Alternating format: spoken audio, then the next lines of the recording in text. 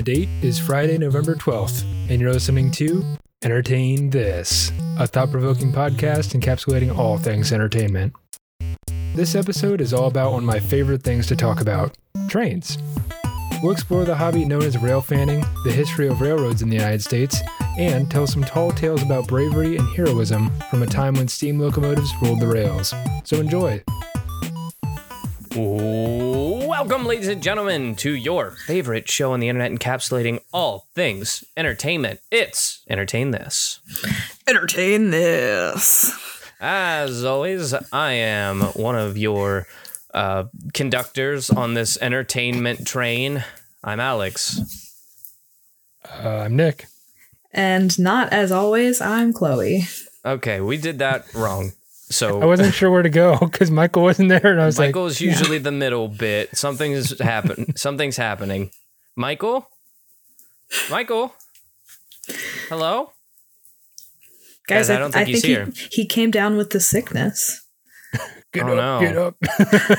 No, I heard your mother's down with the sickness. Dude. Which one? What? That's how the song goes. Whose mom are you talking about? Doesn't matter either way. It's another week. Michael is unfortunately ill, and him being the bassy baritone of the group, he will be missed this week. But if he doesn't have a voice, turns out he can't do a podcast. It's kind of crazy how the math works there. But yeah, if you don't have a voice, then basically you cannot participate in this form of art, which is ridiculous. And I think we should find some way around that in the future. Someone should start developing that. But definitely. in the meantime, we can maybe grab his voice from a different episode, and we can have him say the deep part of Entertain This right now. Entertain This. All right, cool. So now he was kind of here. I'm doing my best. You know what? You did great, but we do need that little touch of baritone like Salt Bae, who sprinkles it on. My voice doesn't go that deep, so it's a real problem. Well, you have a soprano voice now to be on the other end of the spectrum. Are you actually a soprano? Is that true? I'm a mezzo-soprano. Oh, okay. What's that mean? I'm going to pretend what that means. Somewhere in between alto and soprano. Oh, okay. I can kind of do whatever I want, so I just call myself a mezzo. That's pretty cool. Learned something new today. Fair enough. We're going to learn a lot of new stuff today, I have to assume, because we finally broke and we're letting Nick do his dream episode. Because we're a podcast that encapsulates all things entertainment, and this is how Nick gets most of his entertainment. So I'm going to give it over to Nick and let him take over. So I pass you the conductor's cap now. Choo-choo. We can I'm edit wearing in an one of engineer's those. hat. Yeah, but I guess kind of you're the conductor. We want to get technical about it. Are you the engineer? I'm wearing an engineer's hat, so I figure, Okay, in the metaphor of this podcast being a locomotive of some sort, Yeah. If I'm the conductor, Yep. then what are you? I'm driving the train. I'm the engineer. Great. And I'm a passenger. Oh, no. You poor thing. We surely will crash. The conductor's job is to manage all the paperwork on the train. So bill of lading, all that kind of stuff, filling out forms. So you're good. Pretty boring job. I'm good. Gross. But anyways, first of many technicalities that I hope to avoid on this podcast. But let me just start off with a general question here. Can the machines that we use to do our jobs have some sort of sentimental value? Sure. I find myself feeling fond towards robots. Robots. Now, I didn't say that. But not like the Boston surely, Dynamics ones that could like kick your head off, but like the little ones that are like, the only I ones. brought you food. Yeah, and they're like dog-like. Yeah. They piddle-paddle on the little... Everybody had a robot dog when they were a kid. That's true. The eye dogs. Flipsy from Fairly Odd Parents? Yeah. Maybe there is entertainment value in this topic. Well done, Nick. Okay. We're only 5 minutes in. Someone's in a mood. No, Right, well, that's the episode, guys. Guys, thanks so much for listening. I'm Alex doing the outro. I don't know what he says. Anyways, let's take that metaphor, if we could, maybe just a step further. Have you ever given names to inanimate objects around your house? Be honest. Yes. Yeah? What is it? Many, many times. Are you allowed to say it in the podcast?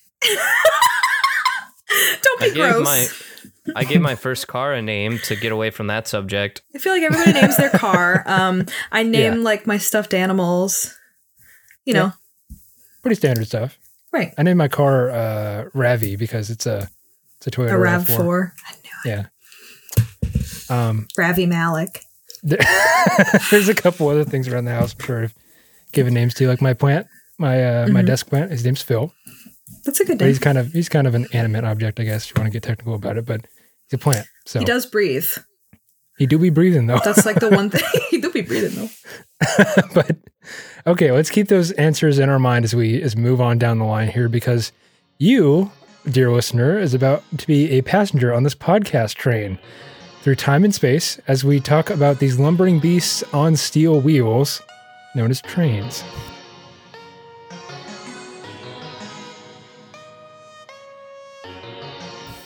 So you know I like them. You guys have known ever since our fabled Disney episode, but I've liked trains ever since I was 2 feet tall. Maybe even shorter than that, too. It was our Disney episode where that meme started? It was, yeah. I'm pretty sure that's where it started. But you could just say that's one of my oddball quirks that I have, sure. But if you stop to think about why I might have such a strange hobby or get a thrill from watching train videos on YouTube, they're just a method of transportation after all. So I went out and I did some soul searching, some deep reflection to figure out why. Oh, so you didn't already know? No, I had no clue. I was like, why do I like trains? I couldn't figure out why. I got an answer now, so. Okay. I can't wait. You did some soul searching and finally figured out why you like trains? That's it. Okay. Let's do it. We'll get to it. But I know that I'm not alone in this hobby, in this quest to see all the trains of the world. Rail enthusiasts are known as rail fans. Walt Disney was one of them. Oh, we can come up with a better name than that. No, that's it. There's foamers. What about trackophiles? No, there's a cool foamer? One. A foamer, that refers to when people see trains, they like foam at the mouth because they get so excited. What about? I'm dead serious. What about steamers? No, that's a type of slang name for a train. Train spotters. Yeah, okay. What about steamies? Look, That's not bad. It's a bunch of steamies. Ugh. Ew. You hear about that steamy convention that's going on? Oh yeah, all those weirdos in their locomotive cosplays. I heard the guy who voiced Topham Hatt's going to be down there. I think that's what we're going for now. So you're a steamy, and we can. I'm a steamy. Okay. Yeah, we can move forward from there. Other rail fans that I haven't mentioned are Johnny Cash, Neil Young, Rod Stewart, and a whole bunch of other celebrities that you probably wouldn't expect, but they all have these model train layouts in their basements or probably in their mansions. I bet famous people can afford the dopest train sets. They really can. Go check out Rod Stewart's model train layout. If you got some time to spend. Now that you say that, Johnny Cash did write a lot of songs about trains. He did. Hearing about trains. We all like them trains, but rail fanning is a umbrella term for people like me who get their thrill off of varying degrees of interaction and obsession with trains. For instance, there are some that like to chase a particular locomotive across the country. Some just like to photograph locomotives from a particular railroad in a specific part of the U.S. Some just like to see them whenever they can. And my personal interaction as an rail fan is another thing that we can get to later. And spoiler alert, I've done a lot of things and sunk a large amount of time into looking at and researching all different kinds of locomotives, railroads, and local historical connections. So, can I take a moment just to say you're a weirdo? And that's weird. I want to be the voice of our fan base here and just say, this is off. This is a little weird. For an episode that's going to be completely on track. This is off. This is off the beaten path. It is. I'll admit Let's talk about trains. I'm excited. You could say it's on the other side of the tracks. Okay. That's true.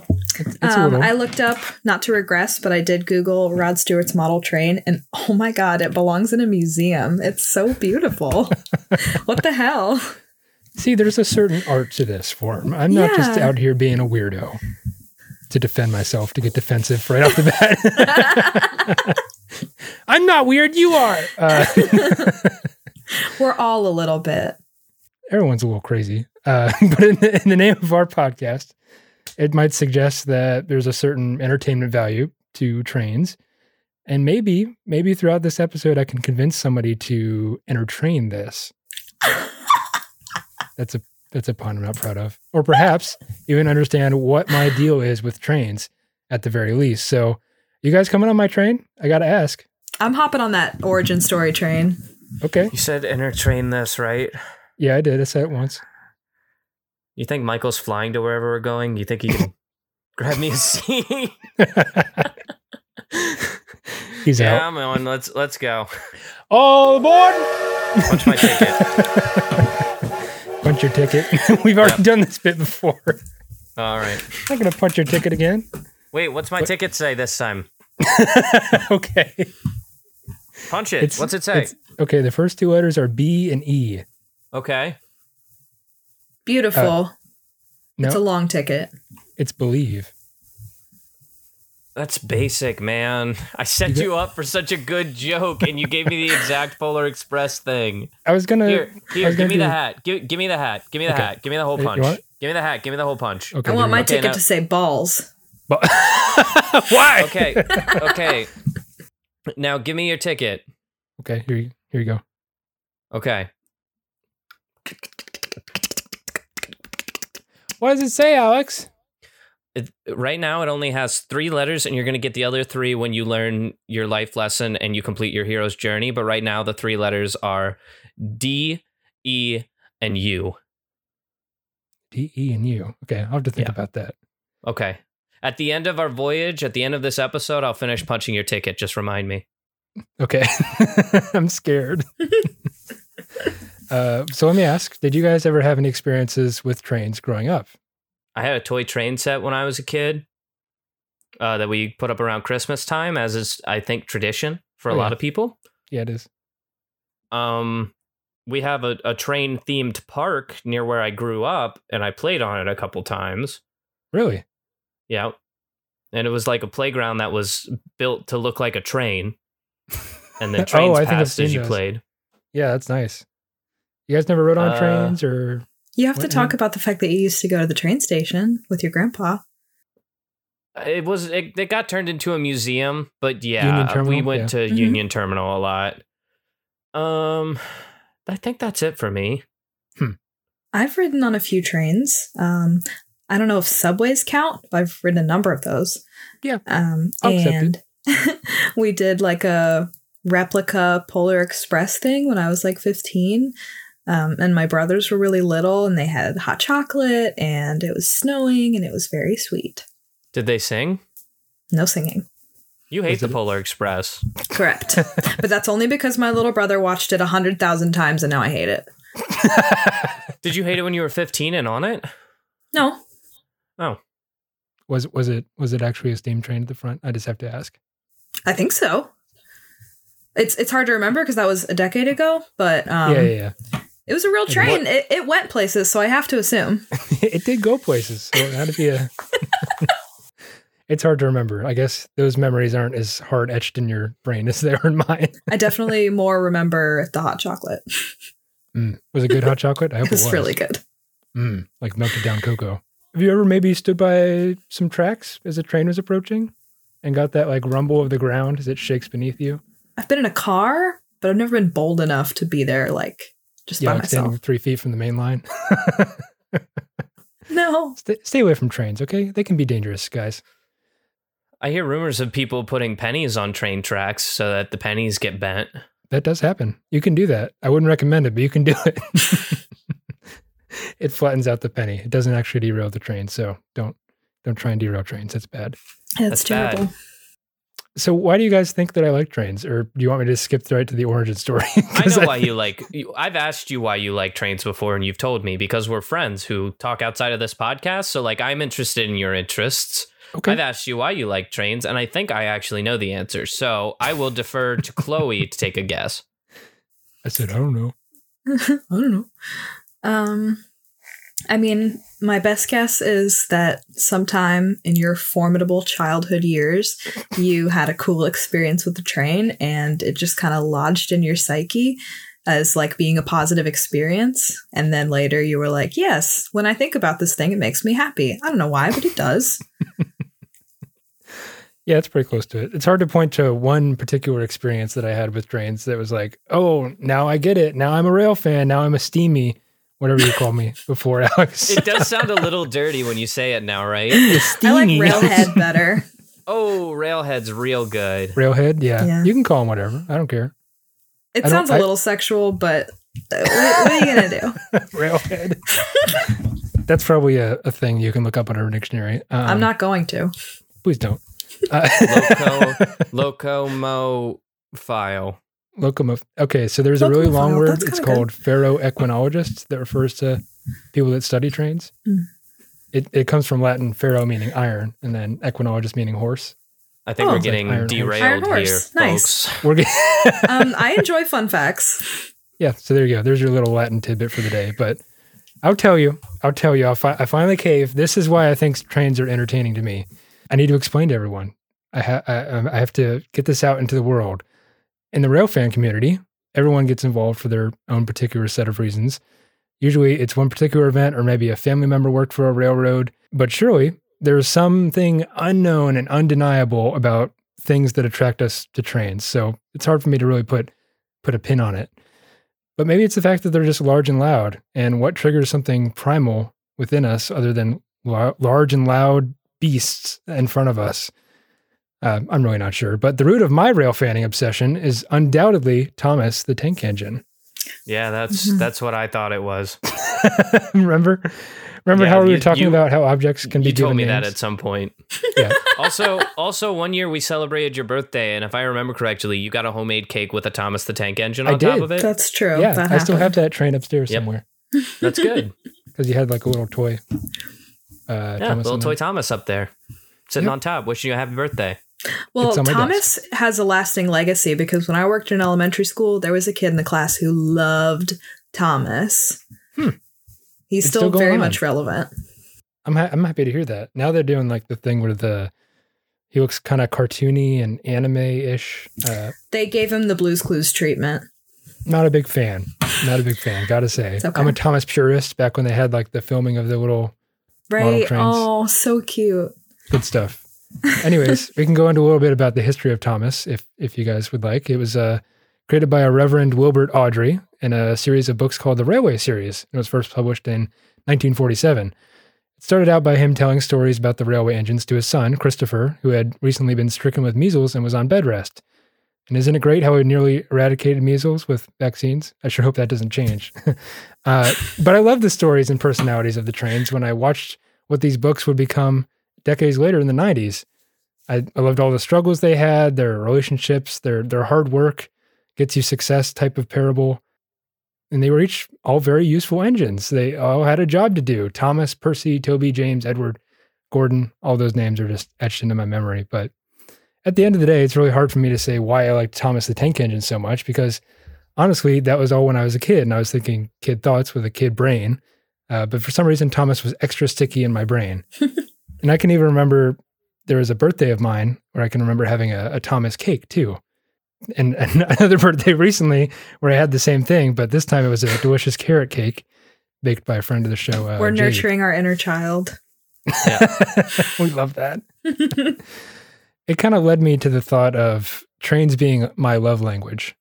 And I'll explain it as we go on, because I know it's a little weird, but everybody knew what to get me for my birthday as a kid. It was just Thomas, this or that, or trains or something adjacent to that. And I ate it up. I loved every birthday. Because I was like, what train am I going to get this time? But, it just happens. I kind of told everyone growing up in my grade school classes that I wanted to be a train engineer. I wrote stories in my second grade class about steam engines and their drivers and how they would go across the rails. And I'd watch episodes of Thomas and these old VHSs over and over and over again for hours on end. They would take me out to ride trains, my parents and other family figures, but they'd take me out anytime there was a train in town, they'd take me and they'd go see it. And I used to look at all the models, the little model trains too. And I can even remember there was the restaurant my babysitters would take me to that had like I don't know how big it was, but it was maybe that big, and it went around the model train went around the ceiling. I used to go to a restaurant called the Back 40 Junction in Indiana. As you know, Indiana's a big train state. And there was always like the front part of a train outside, and you could go inside and explore it. And they had like model trains running all around the restaurant. Oh, man. Just kind of sparked a memory for me. Yeah, that's great. So see, you had more to trains than just that one time you went onto the Polar Express, which I'm a little jealous of. But nowadays, I'd say my obsession has kind of matured. And maybe I have too, arguably. But now that I have the means to go places all by myself and see things, I've chosen to do so. So my area of interest and expertise are steam locomotives and U.S. history, which shouldn't surprise you if you've been on the podcast long enough. So we can even break that down a little bit more. Do you guys know why they're called steam locomotives? Because their engines run on steam. Okay. That's Steam good. power? That's good. That's good. That's pretty good. Yeah, it's true. So it's not hard to Well, figure that was out. an easy question. I did it. Do you know you know- what hydropower means? Hydroponics? No, that's not it. Hooked on phonics. Next question. Hooked on hydrochronics. I don't know. Reading Rainbow. Hydro homies should rename themselves Hydrochronics right now. Okay, we can move forward. I do identify as a member of that community too. Drink water, people. It's very important. But you can look at one of these steam locomotives, and it's really not hard to figure out how they work. There you have all these machinery bits, the tubes and the pipes, just displayed on the outside of the locomotive. And I think that's pretty cool, just to watch it move and, spin the wheels with the big old rod. But there's this certain thing about steam locomotives that really attracts people to them. And I think part of that is because they're very human machines. And that might sound weird to say. So, Is it the big old whistle? with the big old whistle. I mean, there's something about the whistle too, because nowadays trains, you hear them all the time going down whatever road you drive down. It's just honk, Mm-hmm. honk. It's boring. Get The out of here. whistles.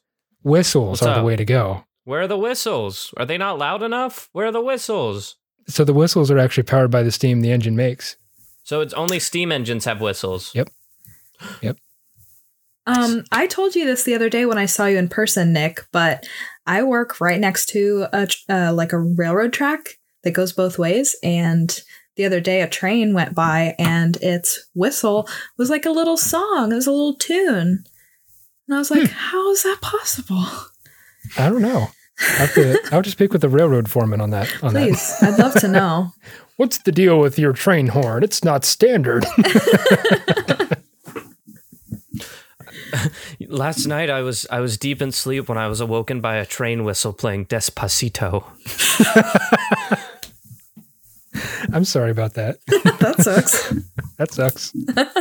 Nick's personal train plays Despacito as its whistle. It plays the Thomas theme, and we all know it. That song's a banger. I don't care where you come from. Especially when Anyways. they got Biggie Smalls up there as a feature. Featuring Thomas the Biggie Dank Smalls. Engine. Look it up. You're welcome. You're welcome. Drop it in the show notes. You're missing out if you don't hear that. But anyways, steam engines are very human machines because it takes 3 hours to even get the smallest ones ready for work, 8 hours for the larger ones, much like a human. The chugging sound that they make is almost likened to an athlete breathing heavy. They need food, albeit in the form of oil or coal, and water, just like we do. They require near constant maintenance after every day of work. They need humans to keep them going or they'll stop working. Much like you or I, we have to brush our teeth or comb our hair. Steam engines have to have their ash pans removed and their smoke boxes cleared. And we obviously need the contact of another human being to keep us going in some way. But in many ways, this era of steam locomotives serves as the antithesis for our current digital age. Nowadays, everything is very sleek. And to accomplish a task, all you have to do is push a button or drag and drop a file somewhere. In the steam era, locomotive cabs were cluttered with these complicated knobs and valves, and engineers and firemen had to have the experience and the know-how to coax the most horsepower out of their machines. Any rail yard across the country those days could be seen with these billowing clouds of smoke and steam, and hear the whistles and clanging bells and cars smashing into each other in bells for miles. Nowadays, thankfully, we have a world that's gone electric and carbon net zero and emissionless, which, I think is a lot better than what we had before. But there's something really special about steam locomotives despite their terrible environmental impact, or just the fact that they're a novelty. They're not something you see every day. Yes, you can watch videos all day long, but until you've actually seen one of these in person, it's hard to really understand or put into words. And to the point of history, you know how I said steam locomotives in history, that's what draws me to railroads. Yes. Yep. The old locomotives that we have today can be seen as vehicles, full pun intended there, to teach us about the rich history that they have seen. And I don't think You it's really too like puns. I never noticed, but yeah. I was in a good mood writing this script, so I was in a joyous mood writing about trains. And so puns there are a lot of joyous. fun little things for me in there. yeah, it's true. That's I'm in a good mood if I make a lot of puns. If I'm in a bad mood, there'll be no puns. No punch. But I don't think it's too off base to assume that everyone has wondered what life was like for our ancestors.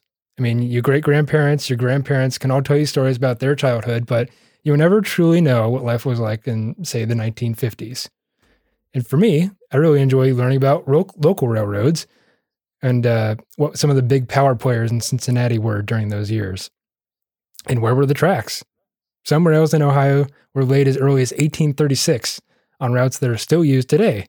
The owners might have changed, the trains that travel over the tracks might have changed, but the scenery along those rails remains the same view as it was almost 150 years ago. Very cool.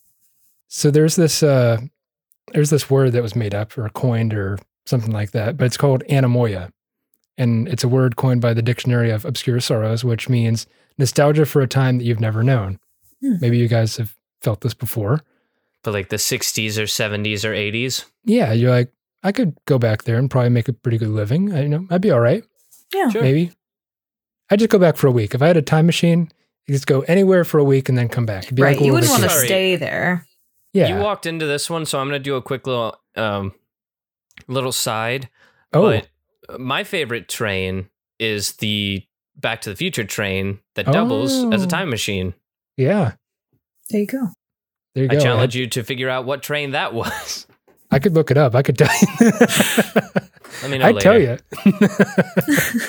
Trains of that era in the Wild West did not ever go 88 miles an hour. So get that.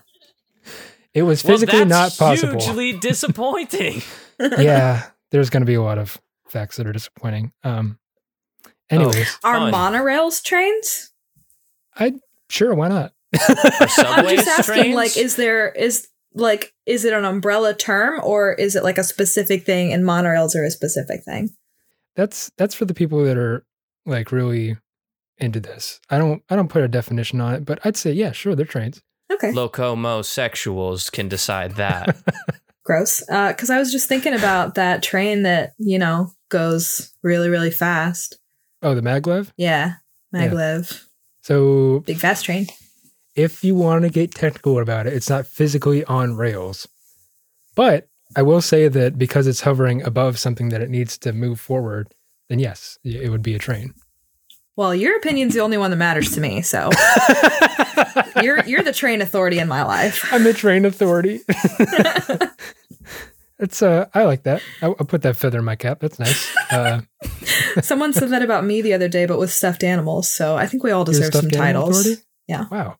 We have to do an episode on that. I'm looking forward to it. I don't think I could. Oh, somebody on Twitch just said he trained his whole life for this moment. And that, It's Hamilton. oh, it's Hamilton. Hamilton. I love that. I did. train my Sorry, whole I life had for to this. I had to interrupt our recorded podcast to give you live update on the comment section because that was worth it. It was was. so worth it. That's awesome. I have trained my entire life for this. I didn't know it. I didn't know I was going to be doing a podcast in 2021, but Here we are. damn it, here we are. Who'd have thought? You know, Who'd have Not thunk it? me. Not me. Who'd have thunk it? Anemoia is something that I can say that I've certainly felt before, believe it or not. It's not because I'm a time traveler from the 40s, Alex, but some days, some days I wish I was. Do you to be think that honest. I am? Do you think That was that I very am? pointed. You think I am? Huh? Do you think that I am? Because No. you sounded like you thought that I was a time traveler from the 40s. I could see it. Maybe. Me? I'm A not. time I'm not trying to traveler? sling From the accusations 40s? here. Nah. Not me. Okay, pick Couldn't a time been. period. That's where you're from. I think 1990s is when I'm from. Likely story. Yeah. I got the papers, dog. And the Papers. Tamagotchis.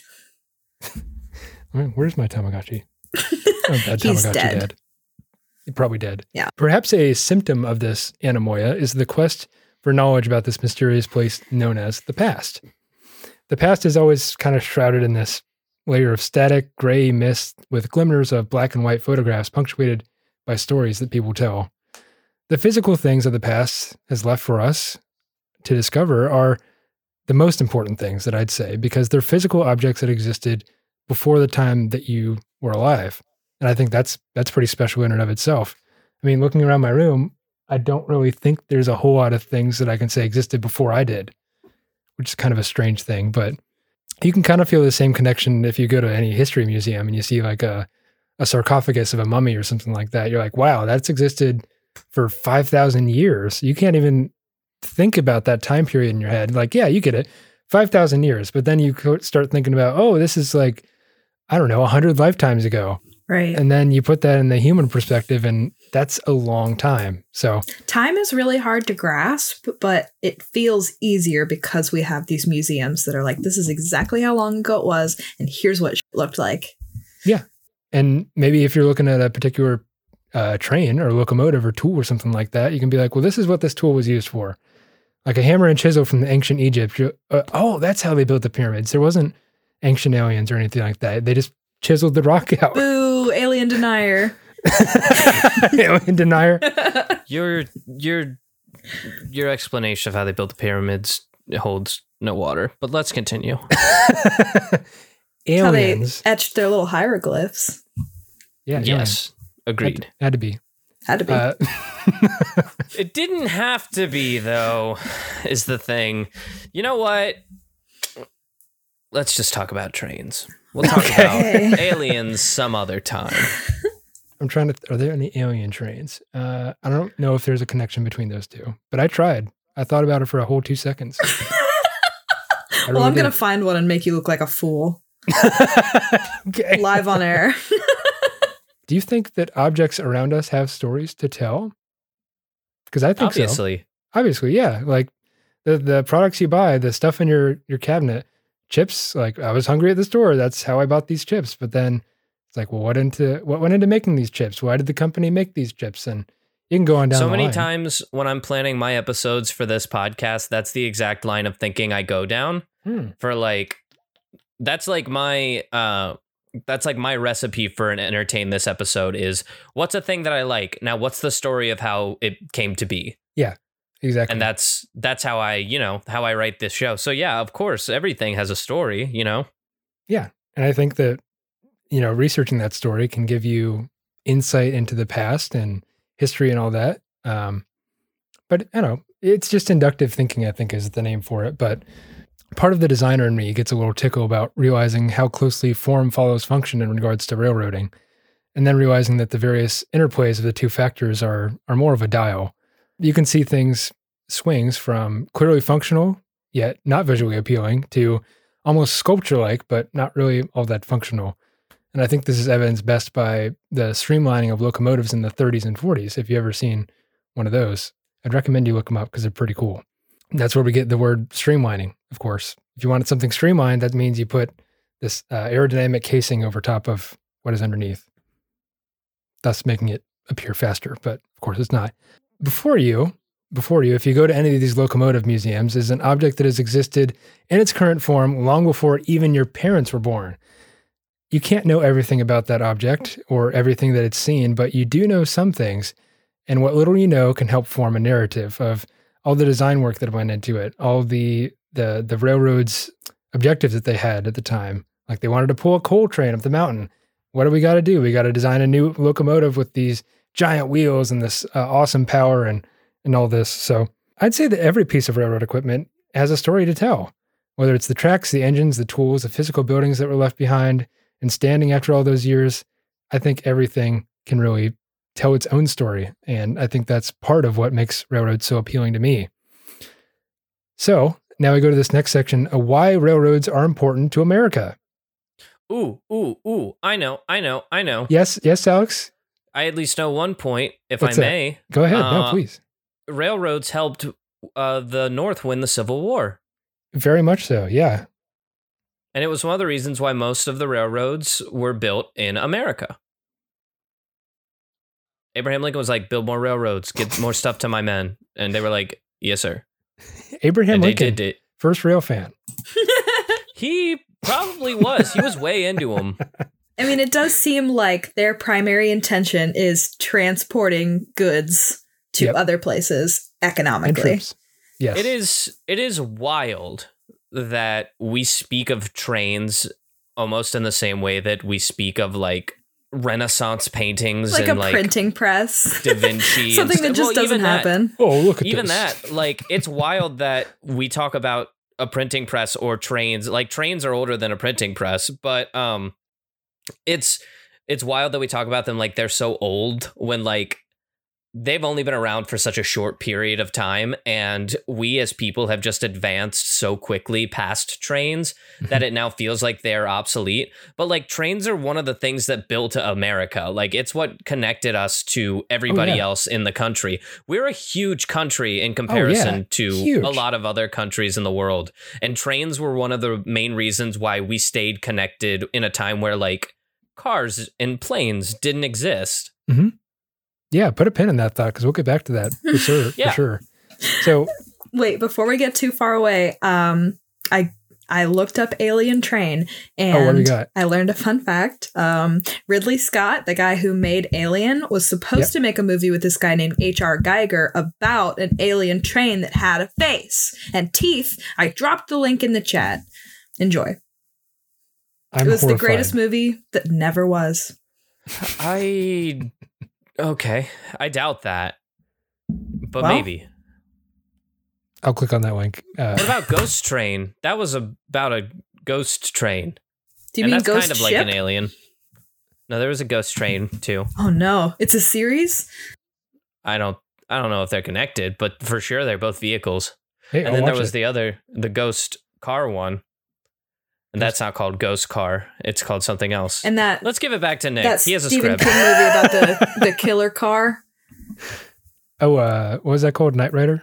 No, she's got like a female name.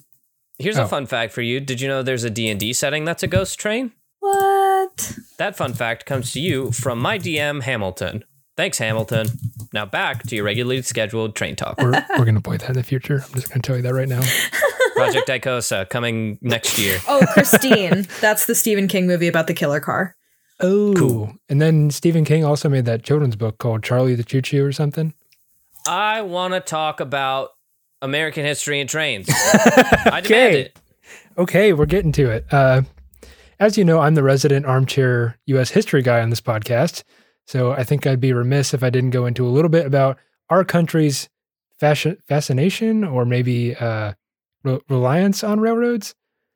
Pick your word there, but the thing is that U.S. history and railroads are so closely intertwined that I don't think you can say anything is more American than a railroad. I happen to like U.S. history because it's something that you can quote unquote see from your backyard. And you don't have to travel very far to see some railroad track at all because they're everywhere, especially in Indiana. Nice little plug there for that state. But it's part of what makes us Americans. All these things happened before our time and influence us today, whether we know it, believe it or not. There's an old saying that I keep repeating on this podcast for some reason, but those who do not know history are doomed to repeat it. Or history often doesn't repeat, it often rhymes. So beyond the fact that they played a huge role in forming our nation and helping the North win the Civil War, trains can be used as vehicles not only for history, but they can tell stories too. Railroads have kind of captured the imagination of songwriters and artists alike. There's songs like Casey Jones, The Wabash Cannonball, Orange Blossom Special, The Chattanooga Choo Choo, and Waiting for a Train, just to name a few. And if you guys are down, I'd like to go into a little bit of history behind the story of Casey Jones. Does that sound interesting? The YouTuber does vlogs? No. Is that a guy, Casey Neistat? Casey Jones Yes. Neistat? That's his middle name. Casey. That's Casey Nightstack. Casey's Nightstack. Okay. That's a train. So John Luther Casey Jones.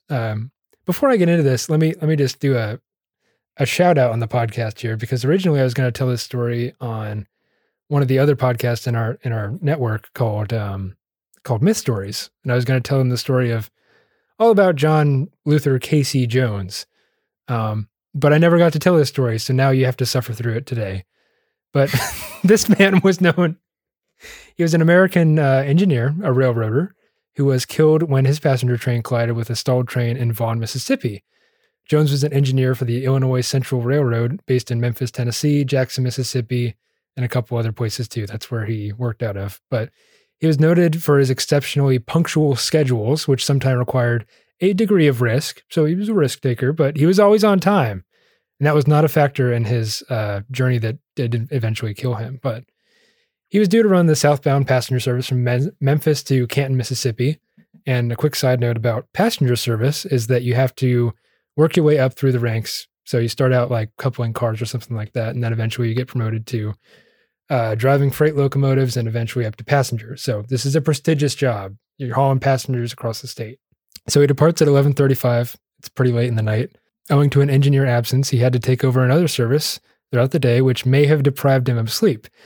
This is before the interstate commerce kind of regulated all this, so engineers would regularly pull 24-hour days. Kind of risky. This is why we invented unions. Yeah, exactly. That and child labor. Well, yeah. He eventually departed 75 minutes late. So he was like, oh, no. I'm going to make up time for this. With a powerful new 10-wheeler engine number 382, known as the Cannonball, he approached Vaughn, Mississippi at high speed. He was unaware that 3 trains were occupying the station in front of him, and one of them was broken down directly on the line. Some claim that he might have ignored the flagman signaling to him, though this person may have been out of sight of a tight bend obscured by fog. Jones had managed to avert a potentially disastrous crash through his exceptional skill at slowing down the engine and saving the lives of the passengers at the cost of his own. For this, he was immortalized in the traditional song that we know and love today, The Ballad of Casey Jones. He was said to have died with a hand on the whistle and a hand on the brake. So he was going down with the ship. He had to do everything he could to slow down the train before it smacked into the stalled train in the station. So pretty cool. Pretty cool guy. He died? He's dead. He died. Did he die that night? Oh, yeah. Did I miss that part of the story? Probably. I'm sorry. I probably didn't say it. But yeah, he smacked into the train. He's dead. Oh, God. He didn't stop it then. He stopped it as much as he could? Yes. Yeah, that's pretty accurate. Okay. He stopped it as much as he could. If he hadn't have, the train might have been going at maybe 60. When he stopped, it was maybe 30. So a lot less energy upon impact, of course. So I mean, he saved their lives. He just sacrificed his own in the process. Yeah. Great guy. Yeah, that's a hero. That's a hero if I ever heard one. Yeah. So back to the U.S. history portion of this. I think we've been over this a little bit, but railroads exist for a very specific purpose. You have these people and things at point A, and you need to move them to point B. The Romans built roads for this purpose. The Dutch had canals, but America, we built railroads. And they're better at canals than moving things, as the canal men quickly found out in the 1830s. But just because we did their best with the technology that we could, that's really what it comes down to. The first railroads in this country were named after the 2 locations they were wanting to connect. So, for instance, you have the Baltimore and Ohio. It started in Baltimore, went to the Ohio River, or Ohio itself. You had the Norfolk and Western, because they wanted to start in Norfolk, Virginia, and go west. Mm-hmm. They just that was a lot of obsession with America during that time. We just wanted to go west. I don't care where it is, we're going west. And you had the Chesapeake and Ohio, Delaware and Hudson, Louisville and Nashville, or simply they were named after the location where they were founded. For instance, you have the Pennsylvania Railroad, the New York Central, to just name a couple of those. And then later on, we have the completion of the Transcontinental Railroad in 1867. And it bound these 2 coasts of America together with steel rails, further reinforcing the power of our federal government to unite all the states into one union. Because without it, who knows, we could have had a second civil war between East and West. I mean, that's just how much land we're talking about here. We have 1,000 or so miles in between the East and West Coast, like New York to Los Angeles. That's a far distance. And there's a big strip of it that's just like forest and or desert. Oh, yeah. We have a big country for all you European listeners out there. I think we have a couple. So let me just go into a little bit of, if you don't already believe me about railroads being an influencing force behind U.S. history, there are all these railroad idioms and their meaning, which permeate our speech every day. So I think we've even named a couple right off the bat. There's getting off track, getting derailed, both two things that you don't want a train to do when you're on it, for sure. Blowing off steam. Blowing off steam. That comes from when a steam locomotive would build up too much pressure in its boiler, because it's important to think about these steam locomotives as tea kettles on wheels, pretty much, because they boil Chugging water. along. That's I did adorable. one. Chugging along, that's another one. But if they had too much boiler pressure, they would blow off steam. They blow off steam to lower the boiler pressure and keep it safe. Because if you don't have that release, it'll blow up and kill everyone. True story. That actually happened a couple times. Ooh. But yeah, kind of scary. There's backtrack, fast track, railroaded, derailed, don't get sidetracked, on the right track, on the wrong track, one track mind, off track, staying on the track. Other side of the tracks, Other side of the tracks, which is generally negative. which has problematic racial origins for sure. Yes. There's make the grade. You guys have ever heard that? Yeah. So hills on railroads are called grades, and they're usually ranked by like percentage or so. Mm-hmm. But if a train could make the grade, then it could go over the hill. That makes sense. And they could, yeah. So that's all there is to it. There's whistle stop tour. You guys might have heard that before, but it's making a stop at all the stations along the railroad. There's fired up, having dubious origins to starting a steam locomotive, perhaps. Popping off, which is in the same vent as letting off steam. It doesn't mean anything dirty, I promise. No, it's a funny modern turn of phrase. Oh, I'm popping off. Pop off, sis. There's blowing smoke, Mm-hmm. which, obviously steam train, you get the big old smoke coming out the smokestack. Blowing your stack. You guys heard that before? Well, that one's definitely dirty. Oh, no.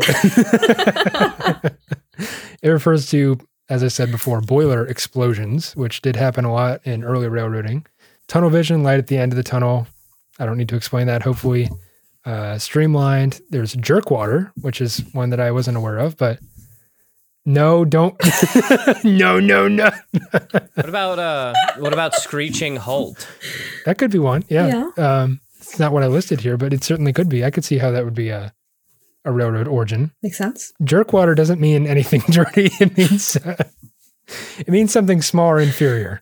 And it comes from a jerk water train, which was not on the main line or the main rails. These trains would often have to stop in towns. They were very small. They didn't even have a water tank. So one of the things you need for a steam locomotive is water, of course. So the crew would have to get out, and using a pump, they'd jerk the water out of the ground and get it into the train. It's just a little guy. Yeah, jerk water. Bells and whistles. You guys have heard of this, I'm sure. Mm-hmm. It was a reference to the Central Pacific Company that had 30 locomotives gaily decked, ranging from the city front to the signal of a gun announcing the driving of the last spike on the road. The locomotives had a chorus of whistles, and all the bells and the steam whistles in the city joined. So basically, it was, I think, the completion of the Transcontinental Railroad where they had all these whistles going off and all these bells. It was a big celebration, basically. That's the ticket. You guys have heard that, I'm sure. Mm-hmm. Double header. You guys might assume this is in relation to sports games. Nope.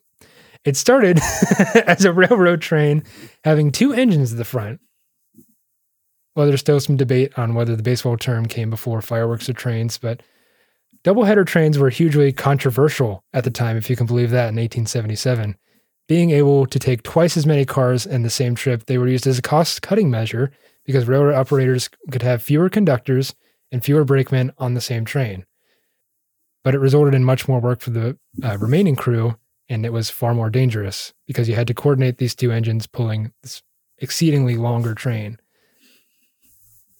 Their forced introduction, coupled with a wage cut, led to widespread rioting in 1877. So riots used to be a big thing back in American history. If one company screwed up, they didn't do something right, it's like, oh, instant riot. Smash their windows, light something on fire. Show them Light the by street on fire. force. Let's go. Sabotage, you might not know this, but it actually comes from the practice of striking French railway workers of cutting the sabot, or the metal shoe that held the railroad tracks in place on the tie. This word appears in English in 1910, and its early use specifically refers to French railroad strikers. So, sabotage. Of course, sabotage is a French word. Sabot. The sabotage. There's just a couple other railway idioms here. There's train wreck, as in this project was a train wreck. There's freight train, or as in it hit me like a freight train. Mm-hmm. End of the line is it's the end of the line for you, buddy. So that's all the railroad idioms I have. Nice. Hope you guys enjoyed that. I did. Maybe you can sound cool at a party and you can be like, well, actually, this originates from. This might be a dumb question to ask you, but have you ever played the game Ticket to Ride?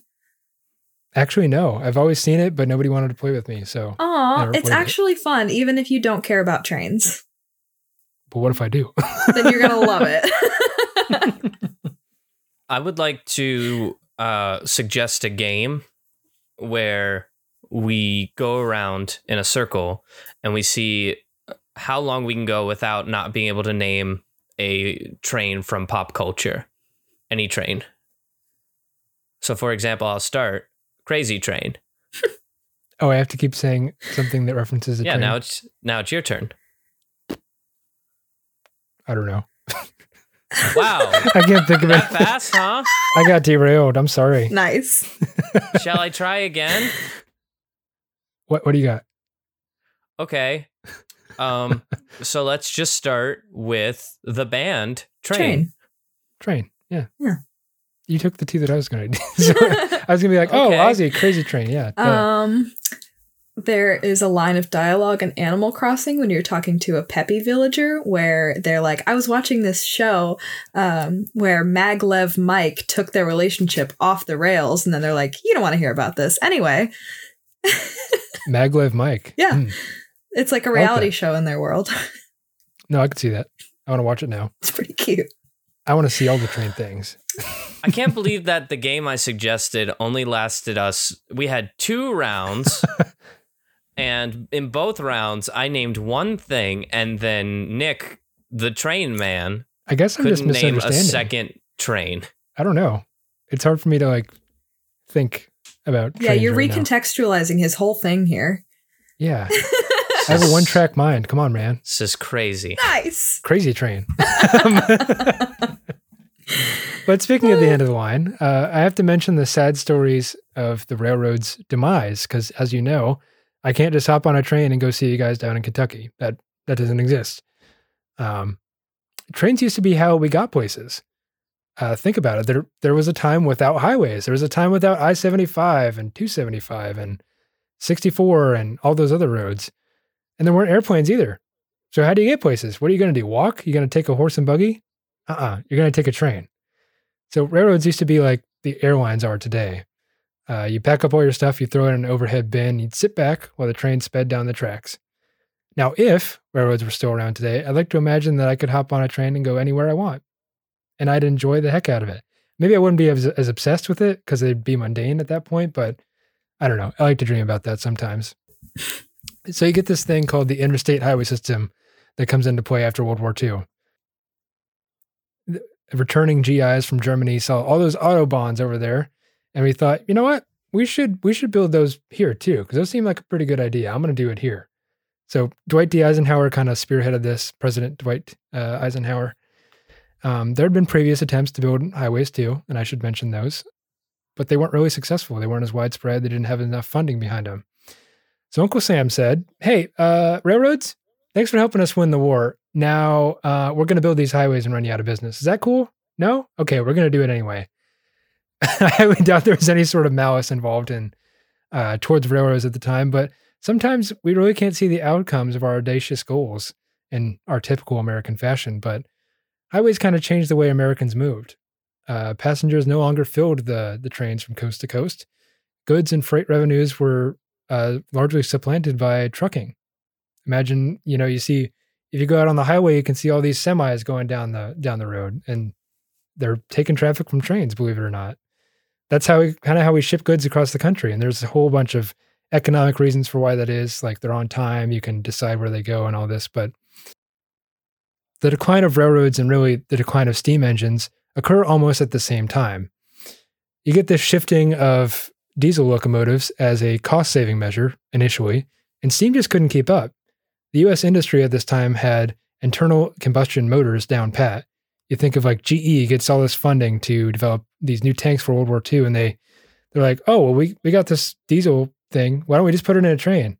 So eventually they do, and railroads are like, that's a lot better than steam. And it is by a large amount. But railroads had to scrap these steam locomotives merely for the value of the steel to try and make a little money with these aging behemoths that were sitting around in their yards. So, and hearing all this happen today, it's a small miracle that we have any steam locomotives that are still existing today, because railroads were scrapping them left and right. At one point, I think I read in a book that there was 70,000 steam locomotives at the end of World War II. Nowadays, there might be like 500, maybe, that are still in existence. So it's a huge miracle that people are preserving these today for us to go look at. I think that's great. And as a response to this, as a weird kind of byproduct of sorts, the railroads made films touting all the good they did for America during the 50s to try and get some government money, almost asking for a bailout with their hat handed out like, please, Uncle Sam, give us some money. But a lot of these railroads, they made films, they made basically propaganda films about, oh, we're so great, we're efficient and all this. And they're on YouTube today. And I love to watch those videos. But they're great time capsules to show the way that things were back then. Speaking of train movies, one of my favorite train-related American history facts is one of the very first movies was footage of a train pulling into a station. And as people were watching this movie, they started to like freak out and scream. They were like, the train's going to hit us. And then it went past the screen and they were like, oh, it's a movie. Oh. Okay. I was seeing the train was like coming right at the screen. Like, it was like, it's a little bit of a close angle because it still like pulls away afterward. Oh, but, yeah? you know, people didn't understand what movies were. So they were just like, it's big and it's coming right for us. Trains are really celebrated. People took a lot of pride in them at the time. So people forget that nowadays. And I think that's, part of the entertainment value of learning about all this stuff. So the government did eventually offer these suffering railroads a helping hand because they're like, oh, these highways are kind of putting them out of business. We should help them out a little bit. But as always, the government moves too little and too late, as is often the case. Relief did come in the form of Conrail, or Consolidated Railroads. It was a kind of like this government-run organization in the late 70s. But by this time, many railroads were dead in the water. They couldn't do much without cash. They couldn't do much without revenue. And then, by the late 90s, railroads are out of government bankruptcy and returning to profitability by hauling freight across the country. You might know some of these names, as you can see them on when you get stopped by a train when you're late for work and you see these names. You're like, oh, those Norfolk and Southern, those CSX people. Maybe you curse them. I don't know. I'm always happy when I get stopped by a train, but that's just me. You also work from home. I also work from so I don't have to commute anywhere. Fortunately, that's going to change soon, but we'll get to that. So trains today, they exist, believe it or not. The little that do. They exist here in America. They can be entertainment. Largely, they're not used as a means of transportation in the U.S., but rather as entertainment. And yes, you can say there's Amtrak, but they only have like a few lines. And they're always late. And nobody likes them. But there is one Amtrak train that comes to Cincinnati, and it only comes one day of the week at like 2 a.m. Yep. That train's called the Cardinal. And it comes at Union Terminal, which was a huge railroad hub. Huge. All the railroads stopped in Cincinnati right at Union Terminal. Mm-hmm. So I guess that's a little local history thing for me. But yeah, Amtrak, not great. I wish it was better. I really do. Riding an Amtrak is, of course, on my bucket list, and I will do it before I kick the bucket, hopefully. But many rail fans, like me, like to focus on steam locomotives, as seen by the attendance at stations to view these steam-hauled rail tours. The appeal of trains is nostalgic, recalling an earlier era when railroads played a central role in commerce and transportation, and there's a station at the center of every town. I can name like 5 different railroad towns around here today. because you can kind of see it in the layout of the streets and all that. It's all centered around one particular building, which was the station. The appeal is due to the fondness for large machinery, perhaps, that can be inspected and photographed up close. There's also something called live steam modeling, or backyard or garden railroading, where people basically take big old steam engines and shrink them down into these tiny little things that you can ride on, which I think is really cool. There's model railroading, which I hit on before, with Rod Stewart's collection, which is I've decided that's going to be my retirement project when I do eventually retire. So Absolutely. I'm gonna make this massive model railroad, and Natalie's going to get really angry at me for it. So, well, just let her have like a little section of it that's just hers. Yeah, she can like put in a garden or something. Yeah, she can sew or something. Do whatever old woman hobbies is. I have old man hobbies, I'll admit it. But said the guy who just did an episode on trains. Yeah. But I've been to a number of different places. I have to put this list together, and it's pretty long. I've been to a lot of places to look at trains. This might be a sad thing, but I view it as a happy thing because I've been to all these places to look at or ride their trains. Right down the street from my house, there's the Lebanon Mason Monroe Railroad, where I saw and rode the Lehigh Valley Coal number 126, which is a touring steam locomotive that travels the country on a flatbed truck.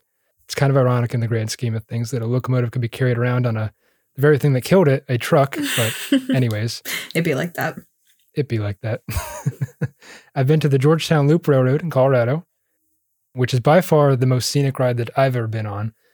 They ran a steam locomotive up an incline of like 500 feet with these 100-foot tall bridges through the Rocky Mountains. It's so good. Also, while in Colorado, when I was out there a couple years ago, I went and saw the Colorado Railroad Museum out in Boulder. I saw some trains. Always a good day when I see some trains. But it's interesting to note the subtle differences in steam locomotive design between Eastern railroads and Western railroads. It's the trained eye can see this very well. There's the Cincinnati Museum, Cincinnati Museum Center downtown, which is also known as Union Terminal. And they have their holiday train show, which I go to see every year. So that's probably where you can find me any day. They have a large amount of model trains. It's really great. Fans of the show, I'd encourage you to Google that. It's something to see. This massive concrete dome and the Art Deco architecture is just... And then I've been to the Age of Steam Roundhouse. I did a quick this on that. They have 19 preserved steam locomotives, I think 3 or 2 of which run currently. I've been to the Henry Ford Museum to see the largest steam locomotive in existence, which is pretty cool. It's a subject of debate whether it's the largest or not, but it's neither here nor there. I've been to Entertainment Junction over there in Westchester, Ohio, which, if you haven't been, it's a giant model railroad. Like, I don't know how many square feet it is, but it's quite something to see. Probably going to go there. You still have to take us to that. Oh, you're going. You're going. That's non-negotiable. Non-negotiable. I'll pay for your tickets and everything. I don't care. And I also went on the Cincinnati dinner train with friend of the show, John Kincaid, and we ate dinner on a moving train, which is probably the most fun I've ever had on a train, ever. Then I've been to Big South Fork Scenic Railway near Cumberland, Kentucky. Been to more recently, the Illinois Railway Museum to see some of their trains. And almost on a weekly basis, as weather permits, I like to ride my bike on the Little Miami Bike Trail, which, you guessed it, was once an active railroad. So really, it's all around us. And all we have to do is put on these rose-colored glasses to see that, yes, there was actually history here and railroads were this big deal. And I hope that some people recognize that. But in conclusion, the railroads of days past have touched our lives in many ways that we might not even realize. And the hobby of rail fanning aims to keep this memory alive. You too can take a trip back in time on any number of scenic railroads that dot the country. And if you're lucky enough to be a European, just know that I'm very jealous of you riding around on your trains to go places. But here, if you're around the Cincinnati area and you want to go see some trains with me, hit us up. Send us an email. Maybe we can get in contact. Because if there's one thing every rail fan wants to do, it's to share this hobby, this rich culture of rail fanning with another person.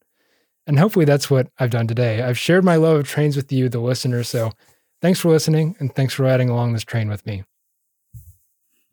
Well done. Nice.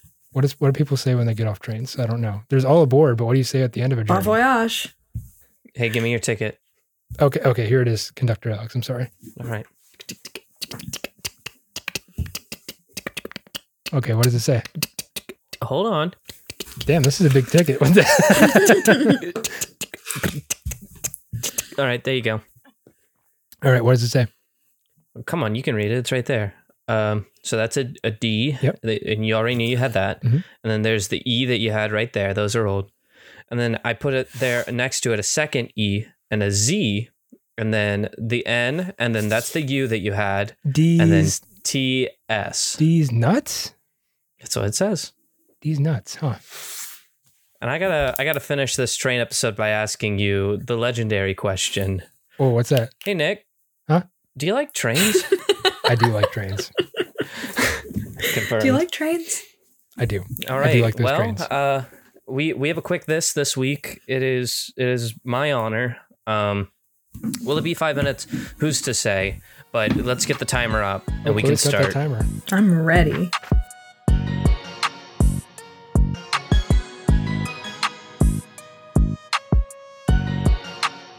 It's been a while since we've Go done ahead. this, isn't it? Go.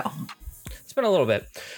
So I am passionate about a lot of things, and I often use those passions in the quick this in different ways. I think one of the very first quick this that I did was a rant. Like I got really mad and I was yelling. Yeah, It we was like bad. that. Yeah. You know what? If 2020 taught us anything, it was to spend some time with yourself and to figure out better ways of coping with angry things or things that make you angry, things that help you deal with things. I feel a certain responsibility on this podcast, being that we are a sort of time capsule for entertainment. I feel like we're kind of a voice for entertainment. I hope you guys would agree. Oh, yeah. And I feel like it would be wrong to not talk about something that's happening in entertainment that upsets me. But I'm trying to better myself. So I wrote a song about it, and I'm going to play it. What? And I hope that you guys will like it. Musical guest, Alex Steele on the guitar for us. That's right. I hope it's still tuned. I hope that I still remember this. But here we go. We'll auto-tune it.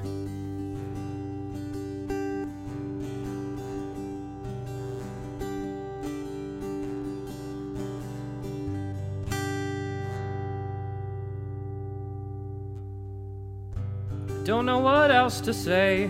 Thought it was a joke. Andy Dwyer as Star-Lord.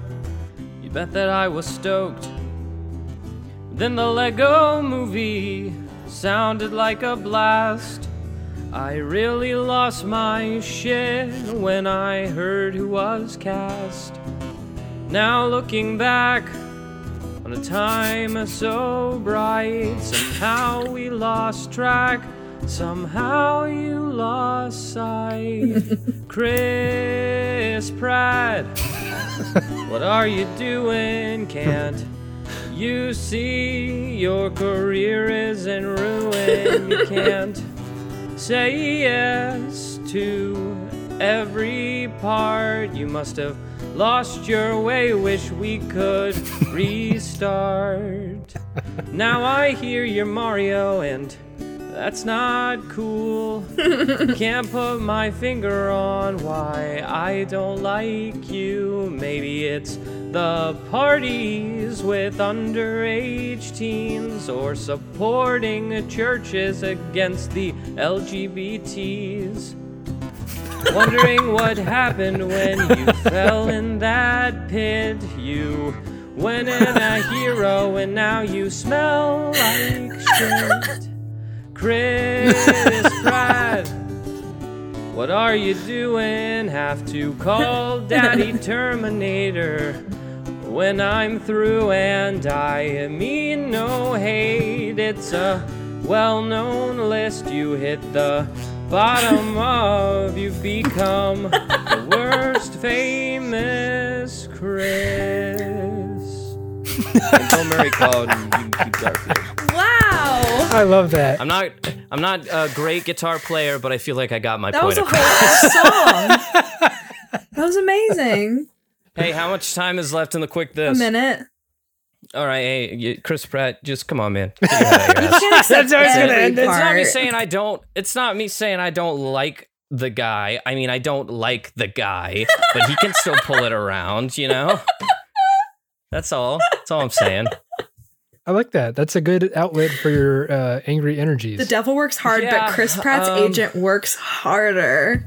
You know, we used to joke that it was like Nick Cage would accept any role, like no matter what. But honestly, Chris Pratt literally can be offered anything to be like, yeah, sure. He's turning into And the I hate that. ScarJo of Hollywood, which I also hate. It's not great. Get him a body bag from Hamilton. Feels like a respectful way to Wrap it up. to end my quick this. Yep. So- You killed him. Thank you guys so R.I.P. much for listening. Thank you for watching, if that's what you chose to do. Thank you to Chloe, who stepped in on behalf of our sickly Michael. She did a great job. Thank you. As always, if you like the show, if you like what you're listening to, if you have something in entertainment that we haven't covered yet that you want us to look into, hey, we're always looking for new Hint, things. hint, Hamilton. Shoot us an hint, hint, Hamilton. Shoot us an email. Call him out like Our that. email is entertainthispodcast@gmail.com, or you can go to our website, www.entertainthis.net, and there is a little survey you can fill out at the bottom of the page, and it'll send it straight to us. It's much easier that way. There's also a couple of other ways you can get in contact with us. First off, our Twitter is entertain_this, or you can find us on Instagram. We are Entertain This Podcast. We also have a Facebook page. It is Podcast Entertain This. You find us on YouTube, Entertain This with the 3 dots. You'll know our logo. You'll know our style, our trend, the motions that we bend. Chris Pratt, please don't sue me. And we'll see you guys next Friday. Choo-choo. Bye. Bon voyage. Whatever you say when you get off a train. This episode of Entertain This was written by me, Nick Mustakangas, with additional commentary from Chloe Price and Alex Steele. Our theme music is Rushable by Aaron Spencer, with interstitial music by DJW. Tune in every Friday for new episodes, and thanks for listening.